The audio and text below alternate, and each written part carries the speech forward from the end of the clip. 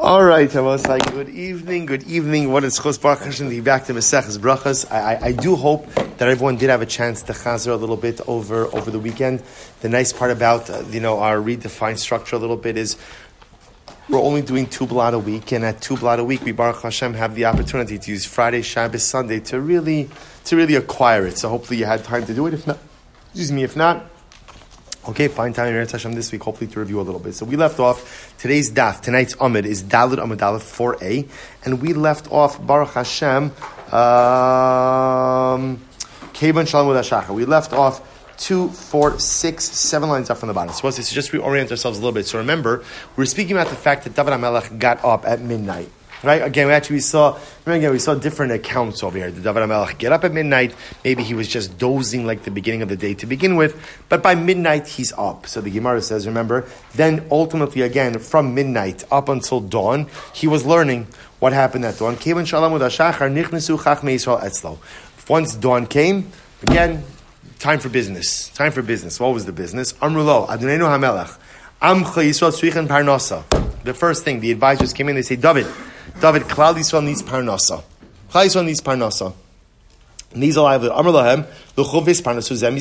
So what's the problem? Let them do commerce with each other. They said a small amount doesn't satisfy the lion. The idea is they can generate enough business internally to satisfy the capital needs of the people. Furthermore, a pit can never be filled up from its own dirt. Now, what does this mean? If you ever dig a pit and you try to refill it with the very same dirt, the pit doesn't fill up in the same way. So in other words, in order for a society to exist, as wonderful as it is for people to generate business from within, there has to be some type of capital expansion as well. I will point out how fascinating it is that the first thing that David HaMelech starts like the day with is business, is money. Im ein kemach in Torah. If there's not parnasa, if there's not a livelihood, spiritual matters, they don't even come into calculation. It's very important that in general in life that we recognize that it's only once a person's material needs are met that they have the ability to really focus on spirituality. If a person doesn't have their material needs met, and when I say material needs, I'm not talking about like a super yacht. I mean just like, again, a person is able to pay their bills, a person is able to keep their head above financial water. Without that, it's very difficult for a person to really be attentive to their spiritual needs. So therefore, the first order of business in David HaMelech's kingdom was Parnasa. So Amar Lahem, David says, Luchu upashti yedechem bigdud. Go out, maybe we need to conquer more territory. So let's wage battle. Let's conquer more territory. If we conquer more territory, either again through taxes or through things that we'll conquer, again that'll be an infusion into the economy. Miyad yotzem b'Achitofel. They went and they asked Achitofel. We'll see what Achitofel is in just a moment. V'nim lachem b'Sanhedrin. They would ask for permission from the Sanhedrin. V'sholim b'Urim v'Tumim. And they would ask to Urim v'Tumim. We'll say, you can't just go out to war. In the Jewish kingdom, as much as the king is the final authority, but before going out for battle, there's a series of processes that he has to go through. He has to consult the Sanhedrin, the high courts. He has to consult the Urim v'Tumim. The Urim v'Tumim also refers to the Kohen Gadol, wore a choshen, wore a breastplate. That breastplate had 12 stones that had the names of the Shvatim on it. Behind the breastplate, there was like a fabric fold. Inside of that was the 72-letter name of God that was inserted into the fold. That essentially acted as the spiritual battery for the Choshen.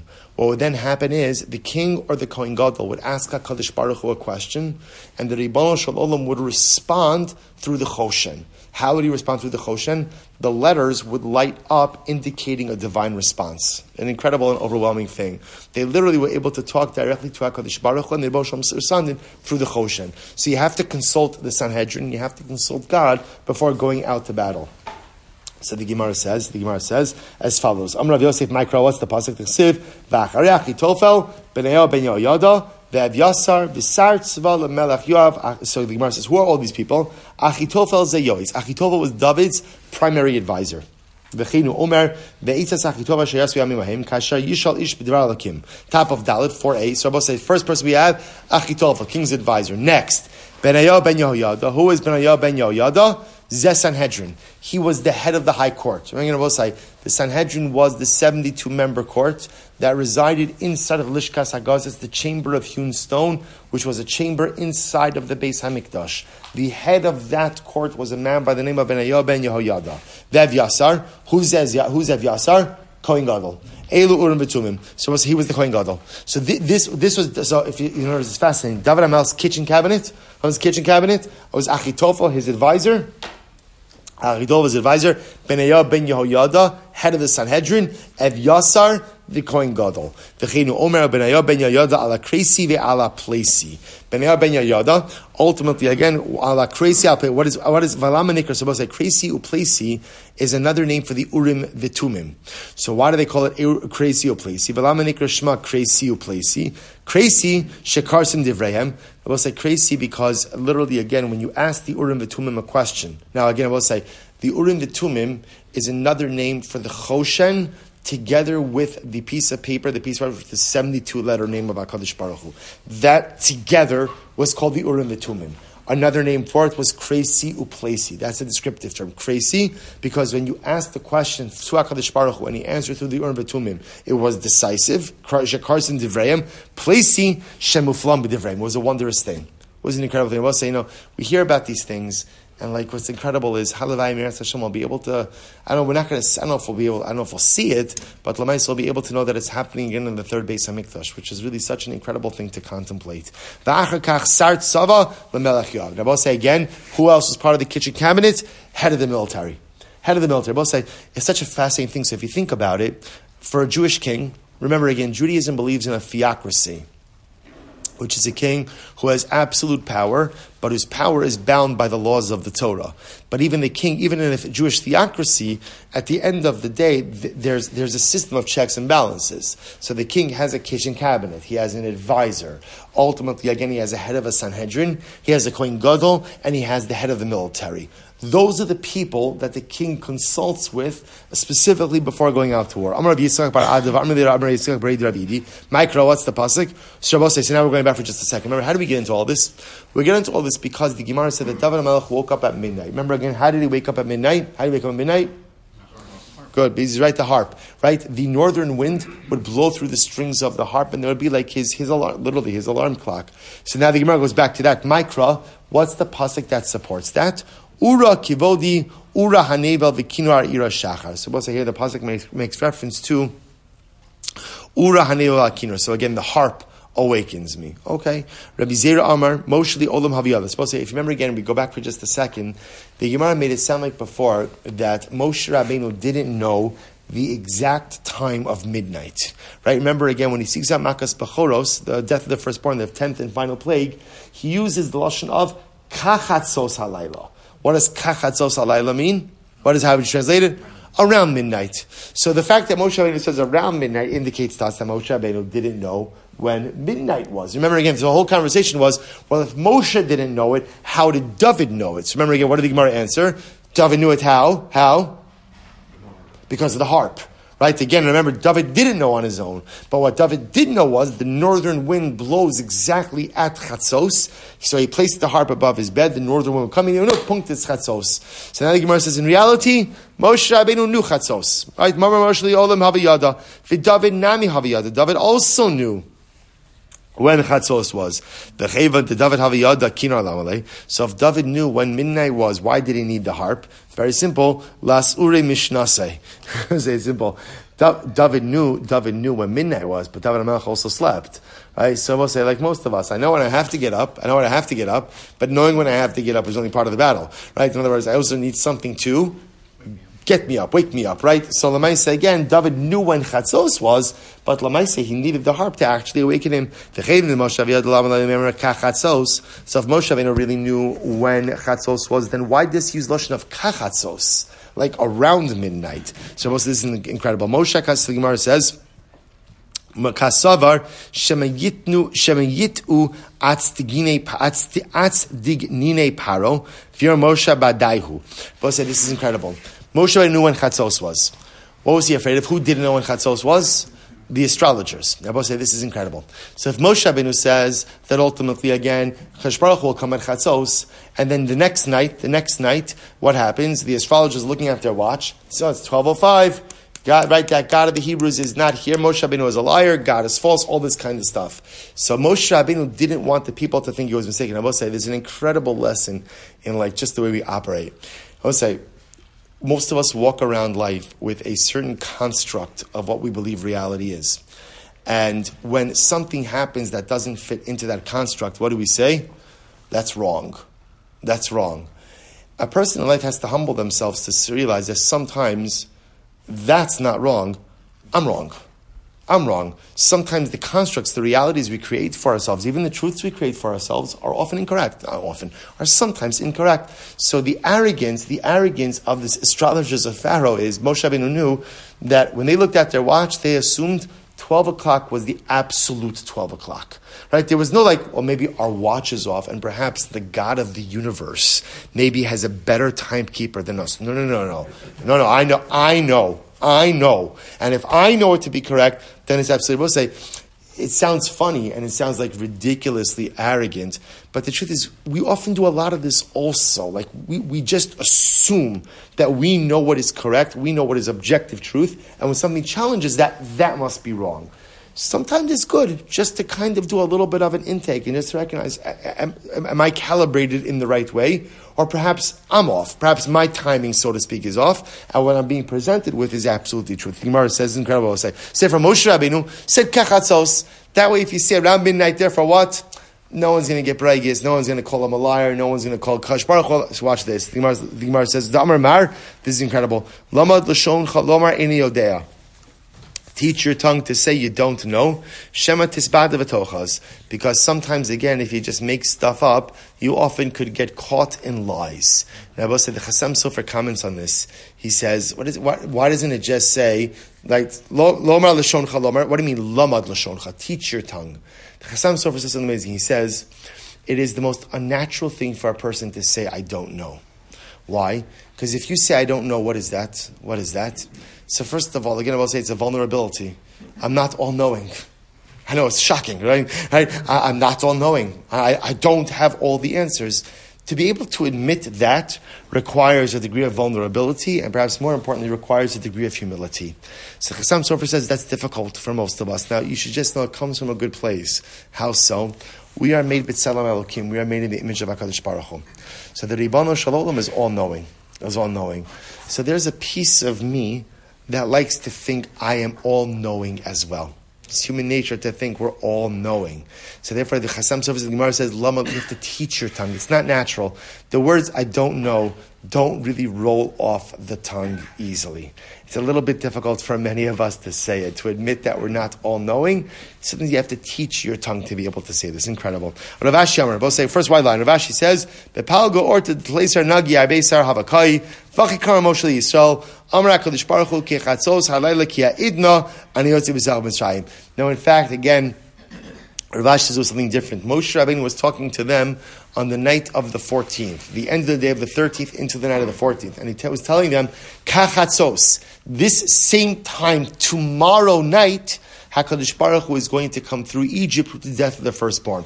So, see, up until this whole time, we are translating Kachatzos as around midnight. Rav Ashi says, no, Kachatzos means like this midnight. Just like we're standing here tonight, midnight, same time tomorrow night, Makas Bachoros, death of the firstborn. Incredible. Let's go weiter.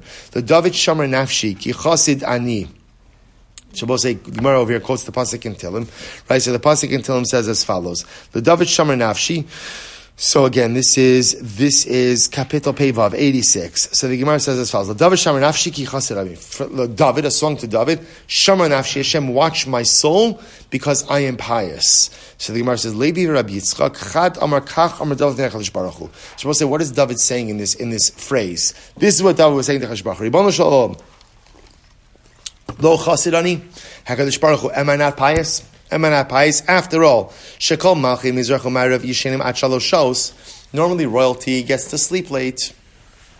Royalty sleeps until 3 hours after sunrise. Royalty and teenagers, right? Royalty and teenagers, right? Sleep until 3 hours after sunrise, right? And me, vani chatzos alayla akum l'hodos lecha. But me, I go ahead. I wake up early.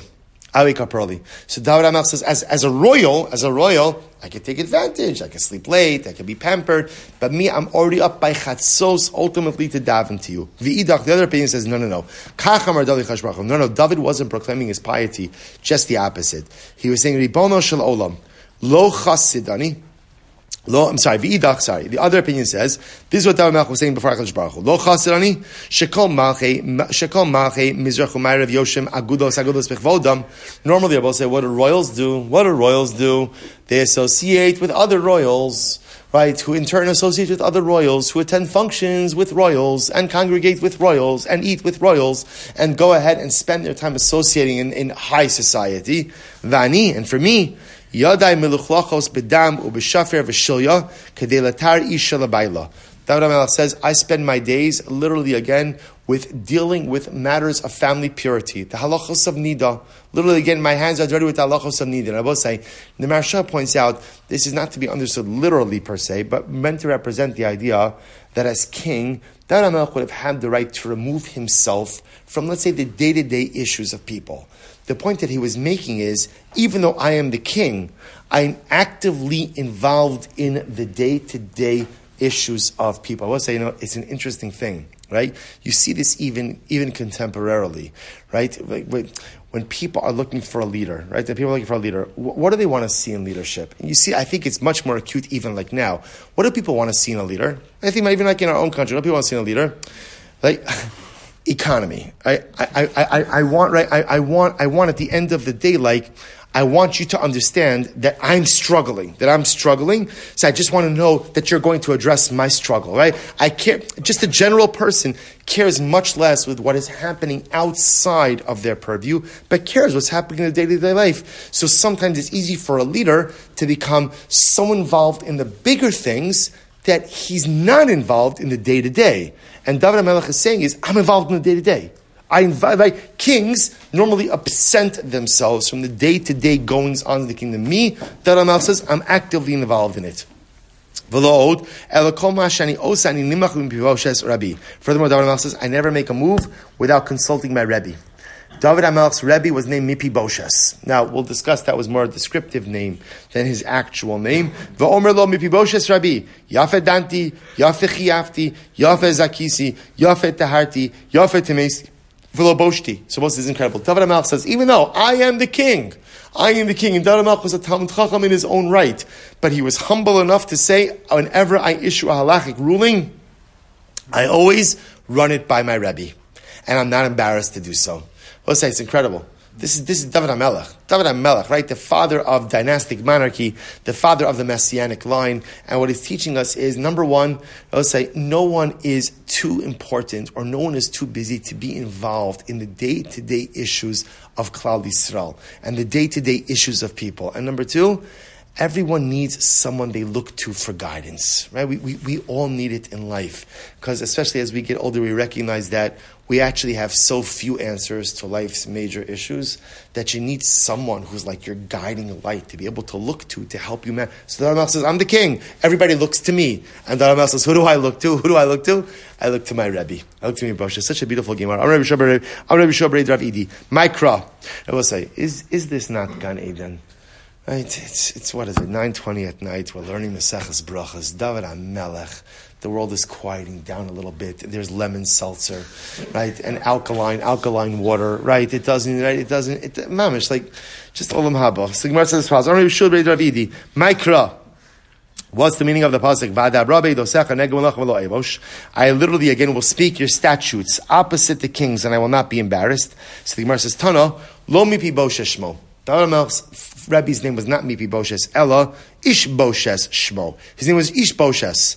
V'lama Nikra Shmo Mepiboshes. So why did they call him Mepiboshes? Shai mevayish pnei David b'halacha. Because he used to embarrass David with halacha. In other words, he would show David that David didn't know as much as he thought he knew. Right? In other words, the Rabbi would show his Talmud, okay, you're doing wonderfully, but there's a lot you don't know. And yet, Rabbi say, what happened? And what happened? And David HaMelech took it. He took it. See, Rabbi say, most of us, when someone tries to tell us we don't know something, generally we dig in our heels, even if we actually don't know what we're talking about, and try to pretend like we know what we're talking about. But the greatness of David HaMelech was that, okay, I don't know. And he humbled himself in front of his Rebbe to be able to learn. It's incredible. Therefore, again, David HaMelech has a son. David HaMelech's son, ultimately, again, really Kilav is the way it's vocalized, right? Kilav was his son. Rabbi Yochanan, Lo Kilav Shmo, his name wasn't Kilav, Ella Daniel Shmo. So David HaMelech has, listen to this, in the schus of the fact that David HaMelech humbled himself before his Rebbe, David has a son Kilav. His name wasn't really Kilav. His name was Daniel. V'lama nikra Shmo Kilav, she'machlim pnei mipi boshes ba'alacha. Wow. So Rabbi said, in the schos of the fact that David HaMelech humbled himself before his Rebbe and recognized, literally again, he was so to speak embarrassed. If it doesn't literally mean embarrassed, but it means that he followed his Rebbe's guidance because he recognized that his Rebbe possessed much more knowledge than he did. In that schos, David HaMelech was given a son who eclipsed the greatness of David's Rebbe. So David's son, Daniel, who was called Kilav ultimately, again, a reference to Machlim, he embarrassed me, Bosh. To be clear, not literally embarrassed. But it means is David HaMelech had a son whose knowledge eclipsed his own Rebbe. How did he have a son like that, Abbas? How did he have a son like that? Because he was humble in front of his Rebbe. Now, Abbas, I want to point out over here, it's not esoteric. It's very straightforward. If a child grows up in a home with a father who is humble, and a child sees a father who is always willing to learn from others, who recognizes that he doesn't have all of the answers, who has a Rebbe, someone who he looks to for guidance, that's the chinuch the son gets. And if the son gets that chinuch, gets that education from a young age, the son will also be humble. The son will also be open to knowledge. The son will also have a Rebbe who will humble himself before, and the son ultimately will become the great repository for that knowledge. So Daniel grew up in a home where he saw his father, the king of Israel, humble himself before his Rebbe Mepiboshes. So this boy from a young age assumed that same midah, absorbed all of this knowledge, and ultimately became even greater than David's Rebbe. Incredible. So the Gemara says, "Va'alav Amar Shalom b'chachmaso." Bini, im chacham libecha yismach libi gam ani va'omer chacham bini v'samach libi v'ashiva charfi davar. Good. V'David mikal nafshei chassid. Now, one thing I will say, did David Melech call himself a chassid? He called himself pious. I think Gemara says v'haksiv lule ha'amanti l'ros b'tuv Hashem be'eretz chayim. David HaMelech says, if only I believed that I would see the good of Hashem in the land of the living. So Rabbi say, V'tana, Mishmei Rabbi Yossi, lama nakod al lule, why are there dots on top of lule? Amar David Lefnei HaKadosh Baruch Hu, Bon Shalom, muftach ani b'cha, shata m'shayim sachar tol tzadikim v'asad lavo. I believe, HaKadosh Baruch Hu, that you are going to give good. You're going to bestow good upon the tzadikim in the future, right? In l'asad lavo. L'asad lavo can either mean in the world to come, right, or after we die, or ultimately, again, in Mashiach, aval ini yodea im yesh li chelek beinehem. But I just don't know if I'm righteous. So the Gemara is bothered because beforehand we said that David HaMelech said that he was a chassid, he was pious. But did David HaMelech really look at himself as someone who's pious? After all, again, here you see David HaMelech being plagued with self-doubt. I know that you'll reward the righteous in the future. I just don't know if I am righteous. Why? Shema yigrom achet. I will say, what was David HaMelech perpetually worried about? He was worried about that maybe he will sin. See, Rabbi say, David HaMelech understood that a person could have an exalted level of piety. I will say, all it takes in life is one wrong step to lose your entire spiritual footing. Right? I think many of us have had situations like that, where I build myself up, I'm happy with where I am, and then what happens? Just like I take my eyes off the spiritual road for one moment. I make one wrong turn, one wrong step, one poor decision, and literally I feel like the entire spiritual edifice that I have built has all come crumbling down. As that's what we call Shema Yigro Macheta. David HaMelech lived with this perpetual anxiety that as much as I'm trying to do the right thing, and in this moment now, perhaps I'm happy with who I am, I'm so scared that over time I'm going to lose my footing, ultimately, again, because of a mistake. All right, well, so you know what we'll do? We'll stop over here for tonight. I don't want to keep it any longer. We'll stop over tonight. Again, this concept of Shema Yigro Macheta, of being scared about taking a wrong step in life, we'll pick up with that sugya tomorrow. Shkoyach. Incredible.